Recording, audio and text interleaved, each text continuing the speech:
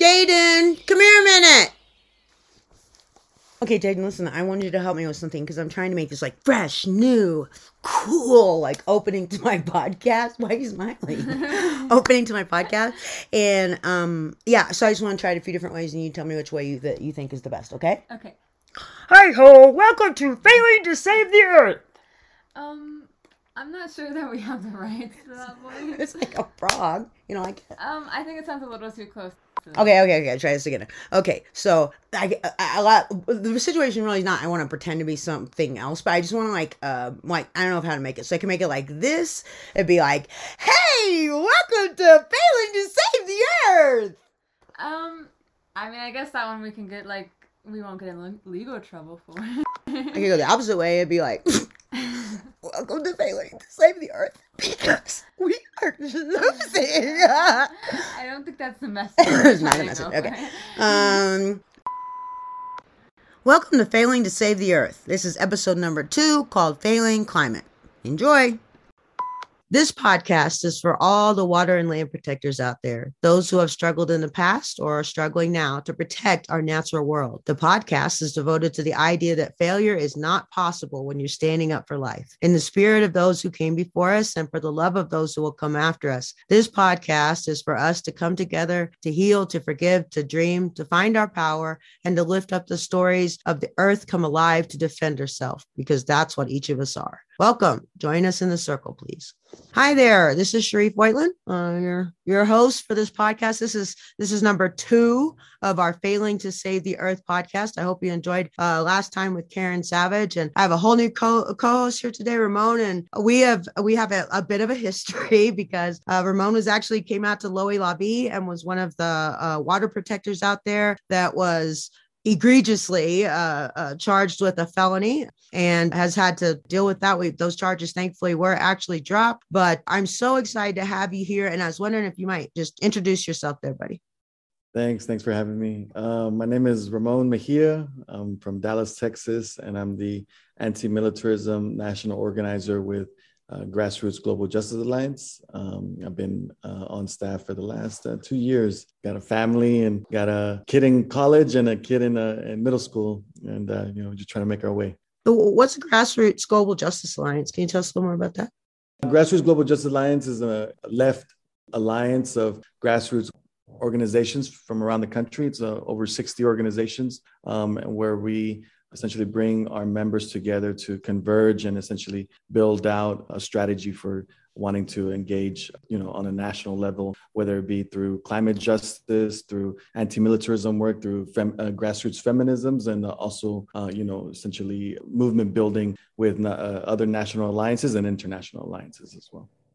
Right. Yeah, I've worked in the peripheral. I've worked with y'all before on other things, and always come great in a good way. It was a really, really impressive organization. Okay, so here I've been playing this game with every co-host that comes on. Okay, it's a word association game. So what I do is I'm going to say a list of words to you, and I just want you to tell me like the first word that comes to your mind. And sometimes we might talk about it a little more, but sometimes we might just move on to the next word. Does this sound fun? Yeah, that works. You're lying, but that's okay. I'm just kidding. It's been fun for everybody, but at the same time, everybody's like, wait, I didn't sign up for this. Okay. Your first word is peace. Peace. I think for nonviolence. I mean, I think that, that nonviolence comes up a lot as a word. And I think a lot of people, when they think about that, they a lot of times that they'll put that in the same, think of like Martin Luther King Jr. And like, I noticed like sometimes the stories, they'll make it sound like the use of nonviolence is something that happened back in the 60s. And I don't know what they think we're doing now, and I know there's a lot of like difference in people, the way they think of nonviolence. How do you think of nonviolence? No, so I think when I thought of the word peace and associated with nonviolence, I think what I meant, what it comes up to me is like the act of like being in peaceful and being in like engaging with other people from a position of like mutual respect and understanding and empathy, right? that's how I kind of view it. But then also that comes from like just from a kind of, I don't know if it's like a personal level or whatnot, but the reason I associate peace and nonviolence is the fact that, so many of the systems that look to extract and profit off of us is violently kind of does it in a very violent and destructive way. So it's that's how I was kind of like viewing it. On one hand, like that to see peace is to be, to be nonviolent in the sense of like the systems that are trying to harm us. And then how I view it as far as like nonviolence in the sense of like those that aren't trying to harm me, then, I have no reason for me to have to defend myself. Right. Exactly. That's how I kind of view it. Yeah. Yeah. Okay. Your next word, justice. Equitable. I think justice is, I think for me, I don't know, kind of, maybe I associate it with balance in the sense also like equitable, like in the sense that essentially that justice is when everyone is able to enter this world from the same place, in the sense that not being like marginalized or persecuted or attacked, right? So it's like we all have like this ability to, for justice. I think that's kind of how I associate it with. Right on. All right, here's a big one: climate change. Happening now. Like I think that's happening now. Yeah, I kind of see. Yeah, climate change now. Like that's how. I think the reason that I associated that with that way is that so often in these conversations, especially like, and someone that's very, very new to like environmental justice or climate justice work, it's that very often the conversations and kind of like that people are having around climate change are very far off in the distance when the impacts of climate change are happening right now to hundreds and thousands of communities throughout the world that are experiencing like famine and harsh conditions as a result of. It's not something that's far away, but something that's happening right now. Absolutely. Yeah, I've dealt with floods, and now there's a fire situation. They have to be careful with fires. The thing is, people don't realize wherever you go now, wherever you move to, there is some kind of ecological damage that's associated with the climate. Yeah, definitely. Yeah, I mean, we're seeing like here in Texas, it's like you're already seeing like the heat's coming, and they're saying record conditions been seen online. Same thing with the heat's happening like in the South Asia, in India, how it's like just climbing is just. It's happening everywhere, for sure. For sure. But the next word is Ukraine. I think war, just what's happening in Ukraine now, and how not everyday people, whether it be in Ukraine or in Russia or in any country, are experiencing war, and there's politicians, there's corporations that are making becoming extremely wealthier as a result of the war that's happening on the Ukrainian people, for sure. And a lot of people, they don't put those two things together, climate change and war, in particular, all wars. But every war is going to be an environmental disaster, just like, every climate disaster is going to be an environmental disaster as well. That's definitely like the connection that's there is like, so often, the climate and the environment are like the silent victims of war. Just because so much is the war machines that, and when violence is happening, it's destructive not only to both human, but also to like ecological systems. And whether it be Ukraine or in Iraq, like a lot of these wars are fueled as a result of like extractive industry and profit driven, around fossil fuels. So yeah, they're definitely linked and connected for sure. Okay. Your next word, victory.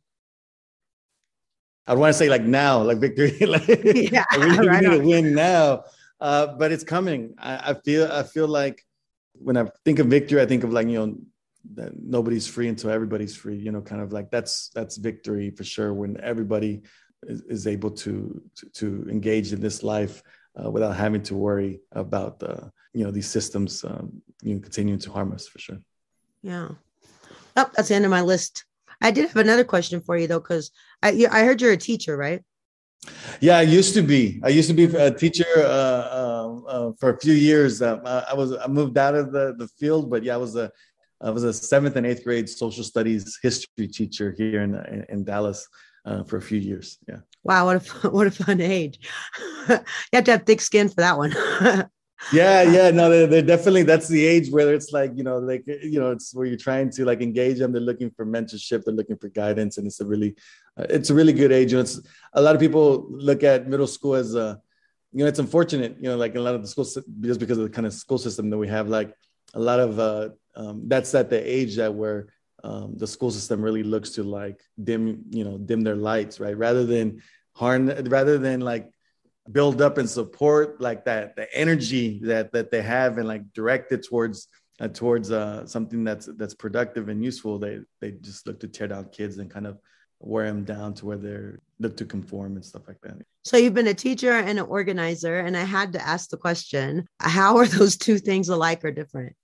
I think very much alike in the sense that as a teacher and as an organizer, being part of this alliance, my role as a national organizer is ultimately to provide resources and support to our members in engaging in the programming that they sought to want to engage in, right? So our membership voted for this anti-militarism program. So my job was to essentially support and engage our members in building their consciousness around the connections between militarism and the extractive economy. So ultimately, it's like we had to do PE sessions. There's conversations. There's like I kind of could view it like the programming that they're having at their communities and in their organizations, almost like that's like they're taking on projects, class projects or whatnot. So in very much way, like there's this there's the support of learning and growth. And being able to, how do you say it, like where autonomy, right? You're building up a person's autonomy and like their ability to be able to speak up for themselves and to engage in this world from a place of like knowledge and understanding, kind of wanting to be able to overcome these obstacles. Sometimes it's our own, sometimes it's communities. So very much so. That's the same thing I was doing also as a teacher when I was engaging students around like history and like certain historical events, because they're like, what how does this have to do with anything that's happening today? And I'm like, this is how it's important. And also not only that, but sometimes the kids would complain about certain things, whether it be how other teachers are treating them, or how come they can't play after school and certain things. So I'm like, hey, you got to organize, you got to get together, and you got to tell the principal, like, hey, they need to open up the gym, like something like So it's kind of like I was able to engage them in that way too. So very much, I think teaching and organizing it, the way they're connected is just community building. Ultimately, that's what it is: community empowerment for sure. Absolutely. Yeah, I love that. When you were talking, it reminded me of my young son. My youngest was in first grade. We were driving to school one morning. I don't know why, but I was just thinking about the fact that I just hated that school. Like I had to take it to every day. And they just didn't like, I just didn't feel like he was getting the sort of, support that he needed. And I was driving, I pull up and I let him out. And as he gets out, I go, give him hell, son. Yeah. he stopped what he was doing. He looked back at me and I said, have a nice day. Yeah. But I have a lot of respect for people who do that. And definitely I can see that with my other friends who are now organizers that were teachers before. I can definitely see them carrying that over, and they have unlimited patience usually. Yeah. Really used to it. It's okay. Yeah. Okay, I want to shift gears a little bit and talk a little bit more about like what happened at Loy La Vie when you were at our camp. Because the thing I do know is that you just came for like a day or two and was just helping like move some stuff. And yeah, it's very unfortunate that you got arrested that day. I felt so bad. I was like, oh man, that's just because that was not the plan. That was not the plan, right? Yeah, no, it wasn't the plan for sure. Yeah, I was only going for the weekend and then ended up like getting arrested. I was living in Mississippi at the time, part of an active member of About Face Veterans Against the War. It's an organization of anti-war veterans, right? And the way that Loy La Vie came about is that essentially I was, because I was engaged in About Face, because I was active in anti-militarism and anti-war work.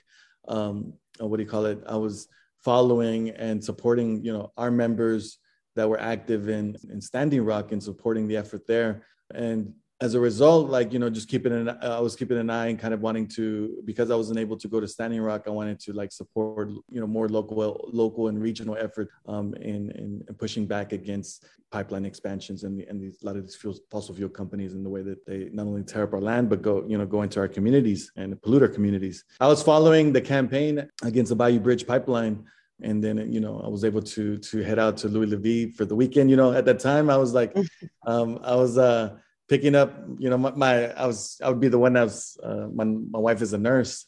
So she had the day shift, she was working 12 hours. And then ultimately it was up to me, like, to be able to pick up my son from school. And so then I was like, okay, I can go for the weekend and be able to go and support, like, with logistics or supporting at camp, cleaning up and visibilize in the sense of that people are really, they know about the direct action and know what's happening, when you're confronting power, but ultimately, like, what's the small tasks and things that they need to get done in order to kind of be able to allow those efforts to kind of move forward. So that was the intention of me going out there, was to go and to support, essentially be a support role and kind of let folks that had been campaigning there for a while kind of be able to get some rest. So I went to go support, and we went out into the swamp, and that was my first time actually ever entering a swamp, right? Going on a boat and being able to go down river and upstream and being able to walk through to the Atchafalaya basin. It was extremely beautiful because I had always driven from Mississippi to Texas, driving through. I haven't actually been able to explore. So that was actually my first time being able to explore it. So beautiful. And so we were out there, and there was an action. Essentially, there was blocking the path of the pipeline. And then, some police officers, at least that we thought they're sheriffs. Right. They were actually sheriffs. But essentially, we didn't know at the time that they were actually also on the payroll of the pipeline. Anyways, they went out there, and we were on the property that we had gotten invited by the owners of that land to be able to go out there and essentially to defend their land against this injustice, in the sense of, like, the company was infringing on and tearing up their land. So in the process of us just being out there, the police or the sheriffs that were the ones trespassing, they essentially, you don't listen what they're doing. They came up and they arrested us and took a whole group of us out, and we, walked out down the path through the swamp for, I don't know, must have been like a mile or 2 miles.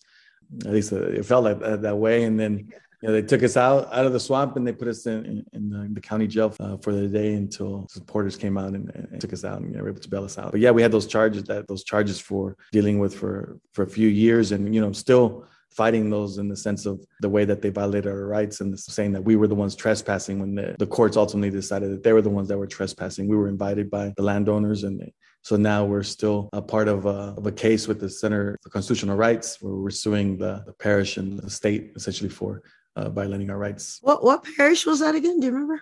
St. Martin? St. Martin. Yeah, St. Martin Parish. Yeah. Okay. I was actually just wondering. I've been to several jails down there, and I was wondering which one. I wanted to visualize it. Yeah. I mean, at least they have pretty good food there, right? Or did you have the food's okay. Yeah. I keep joking. I'm going to start a Yelp for like jail food. I want to rate them. Yeah, it'd be good. It'd be good to see. Louisiana, Texas would be down on the list, I have to say, except for the food, especially in Louisiana. The food's pretty good. Yeah.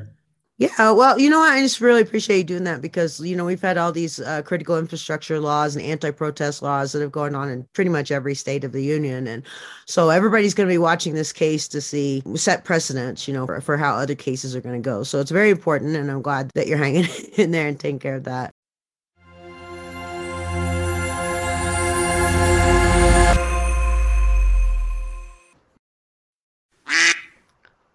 Hello, trying to do a podcast here. Mom, it's saying something. What's that, little duck? I think he's talking about insurance. No, he's saying AF, as in he don't give an F. Hey, duck. This is a family show. The FBI's probably listening to this show. No, Mom, listen. He's saying something important, I think. You're right, Jaden. I think he's saying your perception on failure is relevant to your past experiences. I think he wants us to think more deeply about our personal relationship with failing. What's that? Oh, is that right? What did he say? He said our perception around failure can inhibit the success of a movement as it can in our personal lives. Fear can paralyze a person, and the fear of failing is the first big obstacle we have to get over towards winning. What's this have to do with your podcast? Because when you're doing any sort of social justice campaign, you have to not mind failing a lot. But if you keep your eyes on the prize and make a plan to win and a plan to fail, it takes the possibility of actually losing right off the table. You're right, Duck. A lot of people out there say to themselves, what can I do? Or you can't beat City Hall. But they don't realize it's not really about winning or losing. It's about doing your part and creating the most good and the most damage when you can. Hi again, FBI. Oh, Duck, you quack me up. Oh.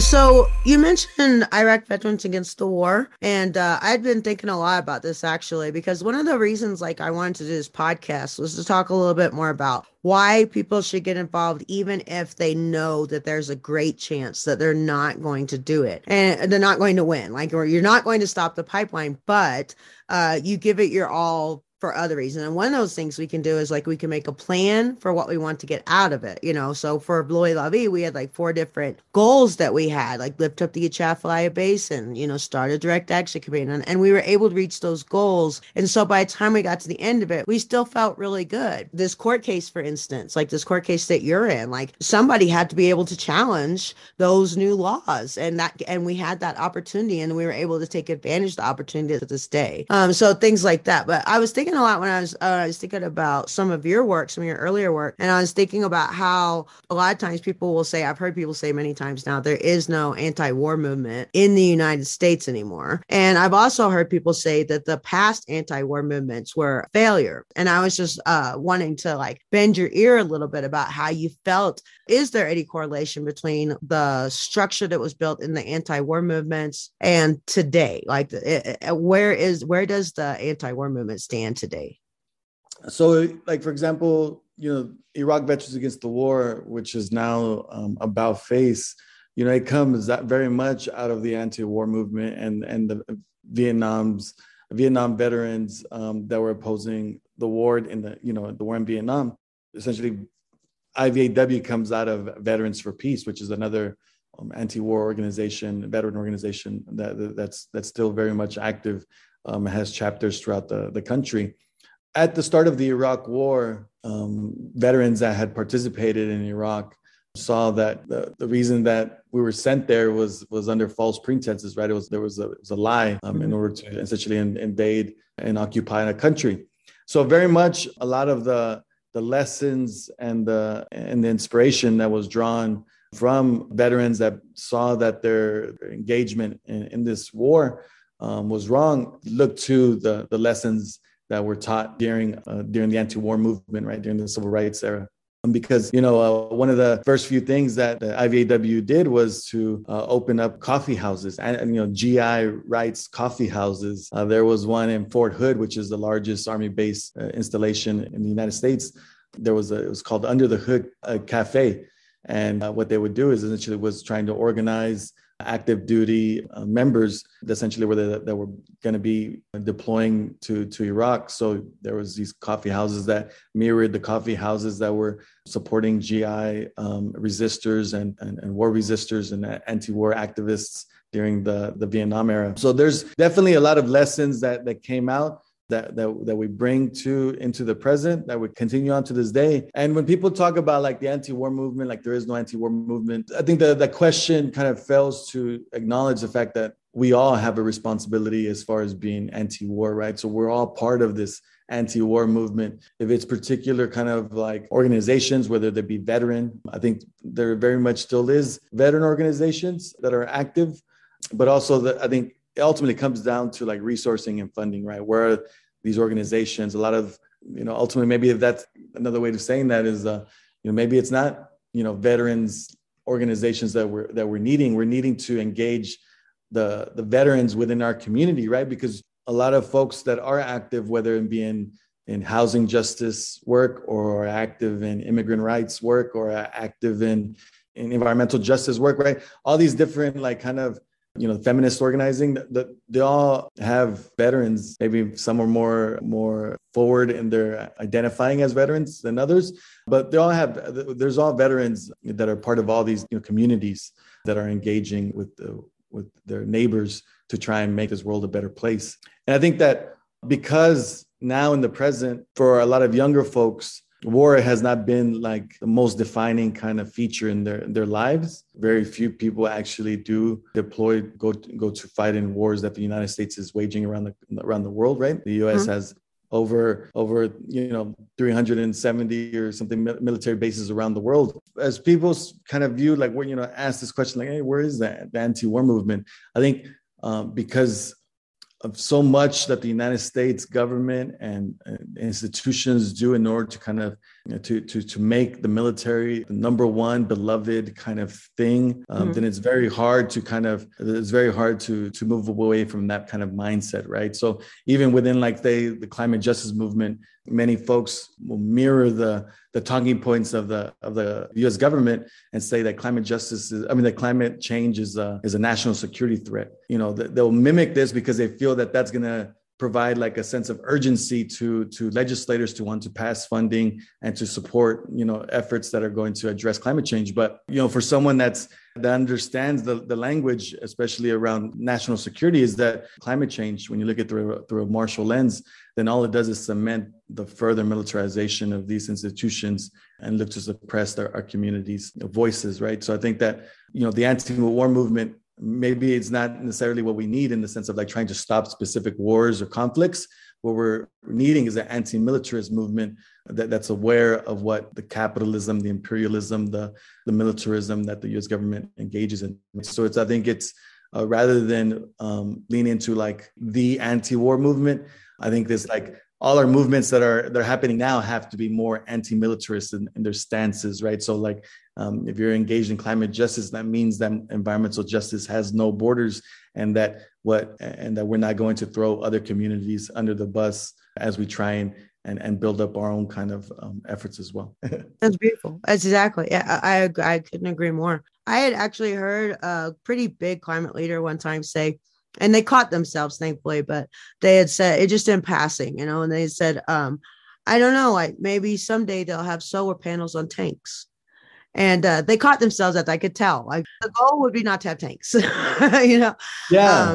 So I thought at the time, I thought, well, maybe some of these larger climate leaders are not like bringing up the issue of militarization around climate because they fear potentially like older movements that they perceive to be anti-soldier or anti-veteran. And so they feel like it's like maybe a tender place to walk around, but that tender spot is not helping us to survive this climate crisis that we have right now. And so I try to, and I will continue to try to challenge people who are speaking about the climate to really bring in militarization as a source. It is the largest source of climate change. And we're not talking about it. And that's just not smart. That's just not good strategy. Yeah, no, definitely. Like, I think like, when we were in Glasgow for COP26, right? GGJ and the It Takes Roots Alliance, we sent a delegation there, and we were going with this intervention to say that, that here at this like international space where climate agreements and negotiations are happening, that it's a crime that military is not on the table, right? The military missions aren't included in these conversations because oftentimes they're either excluded or they don't have to report the emissions that the militaries of the world, of these governments, don't have to report. They don't have to not only not report them, but they don't have to reduce them. And so then now it's like, because climate change is seen like as a national security threat, right? Because now that they have the media pundits and the politicians, the government has kind of put this narrative out there that, climate change is a national security risk. Then now there's like going to be more and more funds being poured into the military industrial complex, right? So where it's like, how can we, as like the military, how can we continue being as destructive as we can be into ecological and human systems? They want to, the goal is to continue to doing as is in order to accomplish the mission. So that means, like, just so you said, tanks with solar panels, right? That's kind of like an exaggeration, but they're talking about retooling a lot of these military bases to become net zero. Net zero we know is a false solution. It's essentially just a tool and a smokescreen for corporations, including the military, to be able to.